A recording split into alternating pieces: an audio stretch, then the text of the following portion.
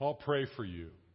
Those are words of encouragement when somebody offers them to you, especially if you have a need in your life. We take it as a sign of love when somebody we know says those words to us. When a friend or a relative or a brother or sister in Christ says, I'll pray for you, we're always thankful for their thoughtfulness toward us. I'll pray for you. What if Jesus were to say those words to you? That would encourage my heart. My heart would just really leap for joy knowing that my Savior is praying for me. It sounds really awesome. It would show me that His love and His concern for me. And of course, knowing who He is and what He can do would add to my appreciation for His offer to pray for me. Thankfully, the idea of Jesus praying for us is not just something we can imagine, but it's something that happens. And it's happening all the time.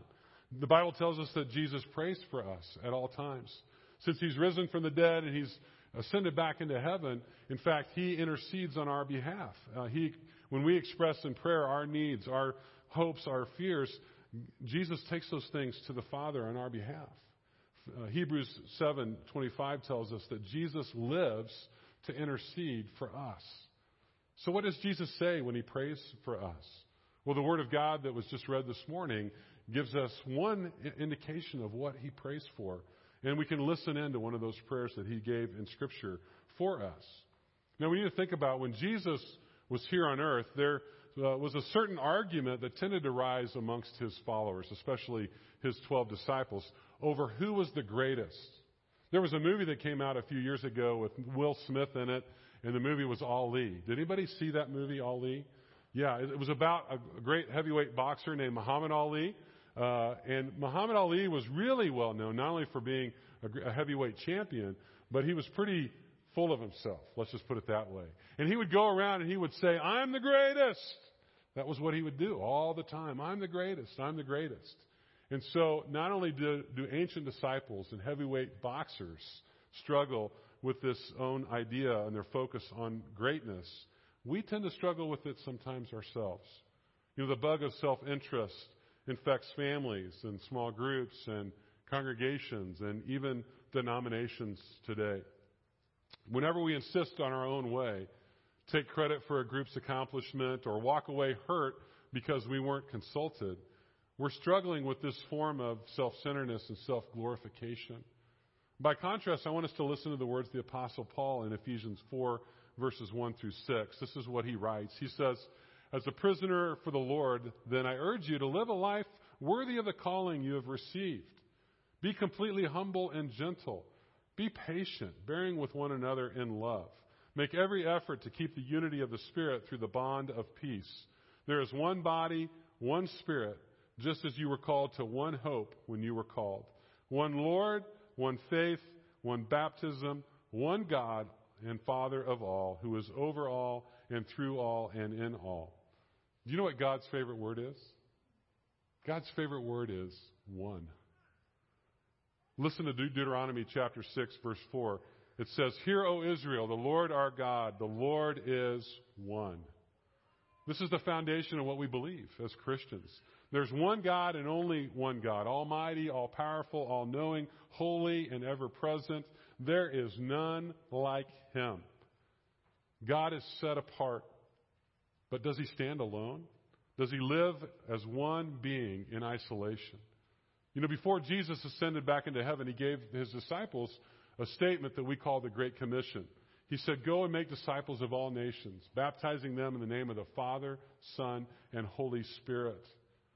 God does not live in isolation because God exists as three in one, and He is perfect in unity.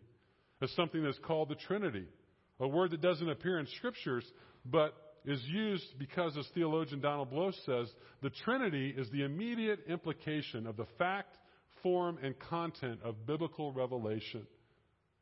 Much of what I've shared with you this morning comes from an article, a message that I heard from John Ortberg, who's a pastor at Menlo Park Church in the Bay Area of California. He's also a prolific Christian writer, written some really great books. But Ortberg, he writes this about the Trinity. He says, think about the life within the Trinity.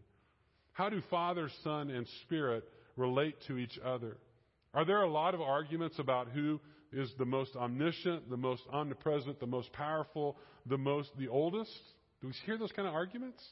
No. We don't see that kind of behavior manifested in God's relationship to himself. So what's life like in the Trinity? I want us to think about that a little bit this morning. Think about the Spirit. Ortberg cites an essay written by Dale Bruner in which he begins with the person of the Holy Spirit, and he says, one of the most surprising discoveries in my own study of the doctrine and experience of the Spirit in the New Testament is what I can only call the shyness of the Spirit. What I mean here is not a shyness of timidity, but the shyness of deference, the shyness of a concentrated attention on another. It's not the shyness which we often experience that is self-centeredness, but the shyness of other-centeredness. Think about the ministry of the Holy Spirit. His goal isn't to draw attention to himself, but rather to point to the Son. John tells us in his Gospels that the Spirit comes in the name of the Son and bears witness to the Son and glorifies the Son. The Spirit is all about bringing attention to God's Son. Bruner says the ministry of the Spirit could be pictured by drawing a stick figure on a whiteboard. Amazing. We have a whiteboard right here. And so what I'm going to do is show my artistic ability and draw really something very delicate and intricate as such as a stick figure that represents Jesus. So, can you tell by my drawing that that's Jesus? Looks like him, doesn't it? So Bruner goes on and he says, really, here's the ministry of the Holy Spirit, okay? He says it's like the Spirit is standing behind the whiteboard and pointing with a finger or with a marker to say, look at Jesus. Look at him. Listen to him. Follow him. Worship him. Be devoted to him. Serve him. Love him. Be preoccupied with him. That's the ministry of the Holy Spirit. It's to defer to and shine light on Jesus, God's Son. That's the shyness of the Spirit. So when we look at the Son, oddly enough, we don't find him parading around like Muhammad Ali saying, I'm the greatest. In fact, it's quite different than that in the New Testament, isn't it? We see Jesus often saying, it's not about how great I am. In fact, one of the verses says, Jesus says, if I glorify myself, my glory means nothing.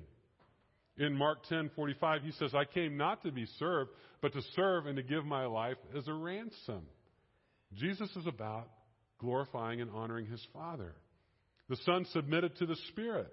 The first three Gospels tell us it was the Spirit who sent Jesus out into the world. And he sent him into the desert to be tempted by Satan. And when praying in the Garden of Gethsemane, right before he was going to be crucified, he told the Father, not my will be done, but your will be done. Jesus, too, has the same kind of shyness as the Spirit. And then there's the Father. We hear his voice on two different occasions in the Gospels. Once at Jesus' baptism in the River Jordan, and again at the Transfiguration.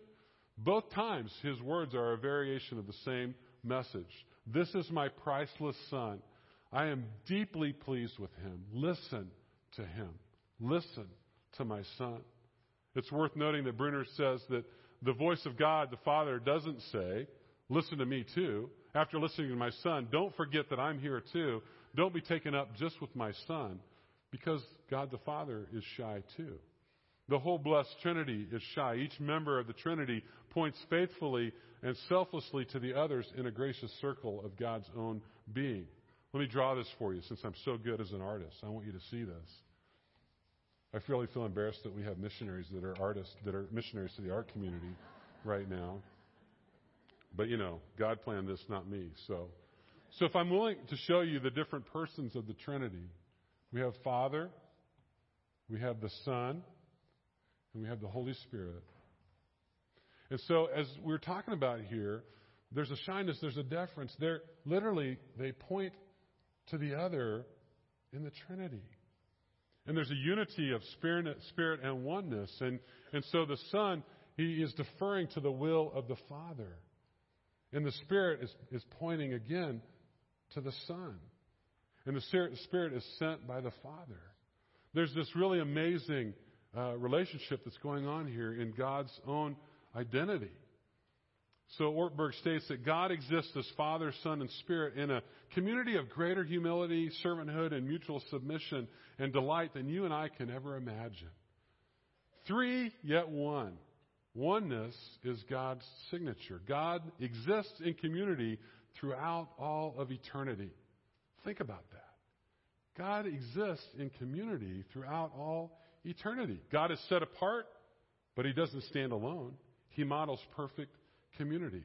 We learn about authentic biblical community by the way that God relates to himself. It's not just in relationship to each other that God, Father, Son, and Holy Spirit displays an astounding humility. It's in relation to us as well. And God offers us a stunning invitation. If we go back to John chapter 17, it records again this prayer of Jesus given on the night that he's going to be apprehended by an angry mob. And in preparation for certain death, this is what he prays. This is his last lengthy prayer of any kind. And you kind of think, this is going to be important, what Jesus is going to pray in his last prayer before he's crucified. This is what he says. My prayer is not for them alone. He'd been praying for his disciples, either the 12 and or the 500 or so disciples that he had as followers. He says, my prayer is not for them alone. I pray also for those who will believe in me through their message. Jesus is literally praying for every Christian who's come in the last 20 centuries since his death and resurrection. He's not only praying for people who've come, he's praying for you and me in this very prayer. And he's praying for people who are going to come after us who are going to believe in the good news of Jesus Christ. He says, I pray that all of them may be one, Father, just as you are in me and I am in you. May they also be in us, so that the world may believe that you have sent me. I have given them the glory that you gave me, that they may be one as we are one, I in them and you in me, so that they may be brought to complete unity. Then the world will know that you sent me and have loved them even as you have loved me. So as we know, we see here in the Trinity, each member points to the others in a gracious circle. And now Jesus is praying, may they be one as we are one. May they be one in us. And so it's absolutely shocking, but altogether true, that God invites us into the fellowship of the Trinity. Look at this. We were on the outside, but now God invites us into the very center of this community, this fellowship, this unity, this oneness that has existed for all of eternity. The New Bible Dictionary says this. It says, in his essential life, God is a fellowship. This is perhaps the supreme revelation of God given in the Scriptures. It is that God's life is eternally within himself a fellowship of three equal and distinct persons, Father, Son, and Spirit. And that in his relationship to his moral creation, God was extending to them the fellowship that was essentially his own. Now, this fellowship isn't free. It's not easy. We're sinful creatures. And God is perfect. He's the perfect creator. What price did God pay so that we might join him in this community? I want us to look at this as we look at the Trinity. Let's think about what price the Son paid. The Son left heaven and came down to earth. And it was no small thing to go from that oneness that he had known for all of eternity to the place of completely identifying with humans in their brokenness and their aloneness. He even endured death on the cross, the place from which he cries, my God, why have you forsaken me? The Son paid a pretty significant price to invite us into community with him. The Father also paid a price. The Father offered his only Son, with whom he was perfectly one. He watched as his Son was rejected, beaten, nailed to a cross to die, and he willingly experienced the broken heart of a father. The Father paid a price. And the Spirit paid a price too. The Spirit would be poured out onto the earth, and to a large extent, he would be ignored or denied. On earth, he would be quenched and even grieved. Never before had the Spirit been grieved.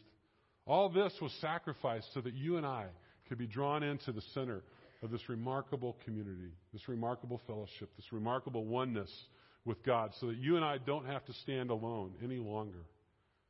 Our invitation to community with God came at a tremendous price. So to allow disunity in the church is to be at odds with the purpose of God in human history. It's to ignore or to cheapen God's sacrifice on our behalf.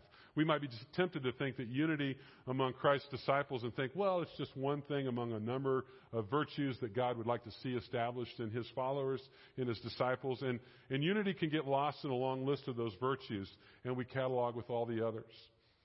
Then my question for us is, why is unity so important, so such a priority that Jesus would make it the focal point of his last prayer before he was crucified. It seems to me that's pretty important to God if Jesus was praying about this for his followers and for the body of Christ that would remain after he would leave.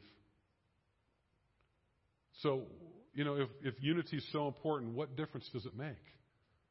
I want to suggest a few reasons why unity matters.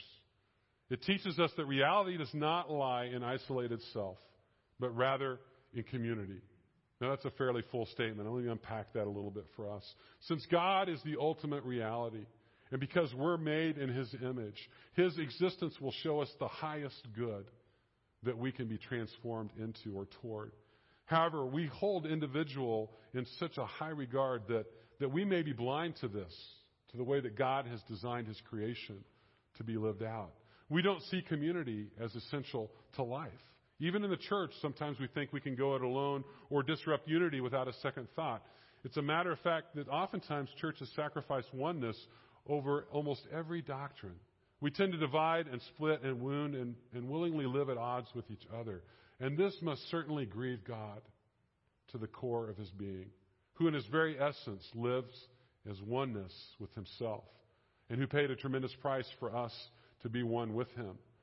And so we need to ask ourselves, am I as attached to my church family as Father, Son, and Holy Spirit are connected and attached to each other? If not, then ask God, how would he have you become a person who refuses to stand alone, who says, I can't stand alone any longer. I have to connect and invest in this Christian community. It's a question we all have to be asked. So be it in a life group or a Sunday morning class or a men's or a women's study group or a serving on a ministry team or being involved in an encouragement or an accountability or a support group, none of us should stand alone. In fact, God is inviting us into this incredible fellowship and unity with him and with each other. So try out a group. Give a staff member a call. Ask for a recommendation on a group, or maybe, on your connections card, write down that you want to help serve in a ministry, and somebody will call you and help you find a place to serve. So unity matters. Secondly, it matters because the purpose of oneness is to accelerate mission. Look at the last part of verse 21 and 17. It says, Jesus says, so that the world may believe. Notice we're not just to enjoy the unity and the oneness for our own sake. It's fun to be on the same page with everybody else and get along.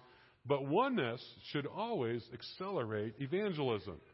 The most winsome witnessing is the unity within the church. God's redemptive plan for the world is that the world may believe, and the way this is accomplished today is through the unified oneness of the body of Christ.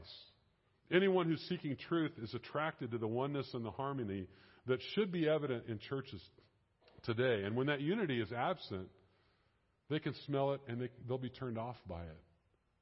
Friends, when we're united, man, the world will stand up and take notice of God because they'll see him glorified in us. Jesus says in Matthew 5:16, he said, in the same way, let your light shine before others, that they may see your good deeds and praise your Father in heaven. Oneness gives credence to our claims, to the message, to the gospel. Specifically, according to John 17, verse 23, the world will know two things when they see oneness in the body of Christ. They're going to know what God's mission is, that he sent his Son to be the Savior of the world. The world will not believe the Father sent the Son until we demonstrate spiritual oneness. The second thing they're going to see is God's message, that God loves people. God loves people. People will be attracted to the love of God when they see it manifested in our lives and in the church. And lastly, I want us to think that unity matters because it teaches us that relationships and community are to be marked by selflessness and humble love. And this is where it gets really tough. We start talking about these kind of things. So how should we treat each other in community? Well, we need to look to God to see how he relates to himself. What's our basis for relationships? Look to God. God teaches us how to treat each other and how he relates to himself. He is the foundation for community and unity and oneness. Ask ourselves, do I treat every member of my church family with the same gracious humility the Father, Son, and Holy Spirit demonstrate to each other in the Trinity? in relating to each other. If so, fantastic. You're in the center of God's will for you and for community. And He's going to do great things through you. If not, ask God to change your heart. Ask Him to help you to get in step with His will for community. And as a reminder of the kind of relationships that God is calling us to have, I'm going to ask us to read Ephesians chapter 4, verses 2 and 3 together out loud. It's kind of a reminder that we do desire to be a high-impact, transformative community by going deeper in Christ and further in mission.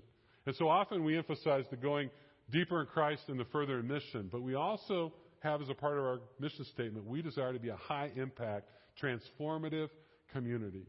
And that's a huge challenge. And so what I'd like you to do is I want you to read these verses together. So let's stand up. They're going to be on the screen behind me. And I'm going to invite you to read with me these verses. So let's read together. Be completely humble and gentle. Be patient, bearing with one another in love. Make every effort to keep the unity of the Spirit through the bond of peace. Thank you. You may be seated. Good job. You're awake. Blood is moving. This is a good thing. That's how God desires His church to be and to look like. And remember, the next words in these verses talk about, one God, one faith, one baptism. So these relationships are foundational to oneness. So becoming a high-impact, transformative community won't be easy. In fact, it's going to be very difficult, especially in the context and the world that we live in, a world that seemingly is becoming more and more divided rather than unified. The very notion of community stands at odds with Satan's plan, his goal of dividing and conquering the church from within. He wouldn't even like the thought of us thinking that community is going to make us scared or uneasy. Because, community is kind of hard. So I want us to think about what are just some three very practical steps that we can take as we try to live into this calling that God has called us and invited us into, to live in community, in unity with Him. So one is, I would say, focus on relationships. It's all about relationships. And relationships are hard sometimes. It's easy to be in a relationship with people that we look like and agree with and get along easily with. But that's not really what God's calling us to. He's calling us to be in relationship with each other, every believer, together in the body of Christ. And we look a lot differently. We sometimes think differently. We act differently. It's hard. So how do we do that? Well, it means even being in a relationship with people that are different than you, especially people that are different with you. Be incarnational. What do I mean by incarnational? It means that, God in the Trinity in that relationship saw our need. And what did God do?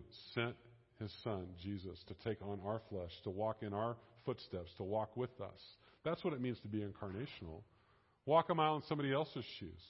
As the best of our ability, take on the flesh of somebody who it's hard to be around or even to understand what they're thinking. But that's what we're called to do and to be. So one, invest in relationships. Two, listen. Listen to one another. Boy, there can be a lot of talking sometimes, but not a lot of good listening that happens. When I'm working with marriage relationships that are really in crisis, one of the things I usually find in that relationship is they're not communicating effectively any longer as a couple. And oftentimes, one of the big difficulties with that is that they're not listening to each other. Communication involves listening. And so we have to be willing to listen to one another, okay? Even to somebody who has a different opinion, and to see it differently, to see it from the way they see it. Doesn't mean we have to agree with them, but we give them honor and respect in listening to them and our presence with them as they share with us their point of view or their opinion. So listening is huge.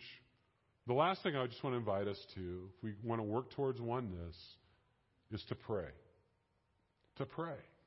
Jesus was praying for oneness, for unity. Why do we think we shouldn't be praying for that? I think we should be just like Jesus, praying for that. The world is so divided today, politically, socially, economically, spiritually. Can the church be radically different than the rest of our world?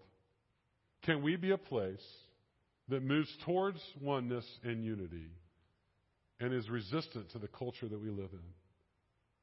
I think in of ourselves, our own abilities, our own energy, I would say we're not going to be able to accomplish that. But you know what? The Bible says that with God, all things are possible. And so if we seek God in prayer, I believe that God will invite us, encourage us, and help us work toward oneness as we live out being a part of the fellowship of the body of Christ. I don't think it'll be easy, but I think the amazing thing that will happen as we move toward a greater oneness in the body of Christ is we will be radically different than the rest of the world. And the world will have to take notice because they'll see how different we are. And they're going to see people who look different, act different, sometimes think differently, loving one another the way that Christ loved us. And that love will be amazingly attractive to people who are desperate to know that there's something different than what they're experiencing currently. Let me pray. Father, we thank you for your love for us. God, we're thankful that in your own being that Father, Son, and Holy Spirit have existed for eternity. And that you've been in community before time even was created. And God, as you see us and you saw our need, our isolation, our failure, our brokenness, our living in our sin, God, that you were willing to sacrifice something great in order to invite us into something better, into inviting us into the way that you created creation to be.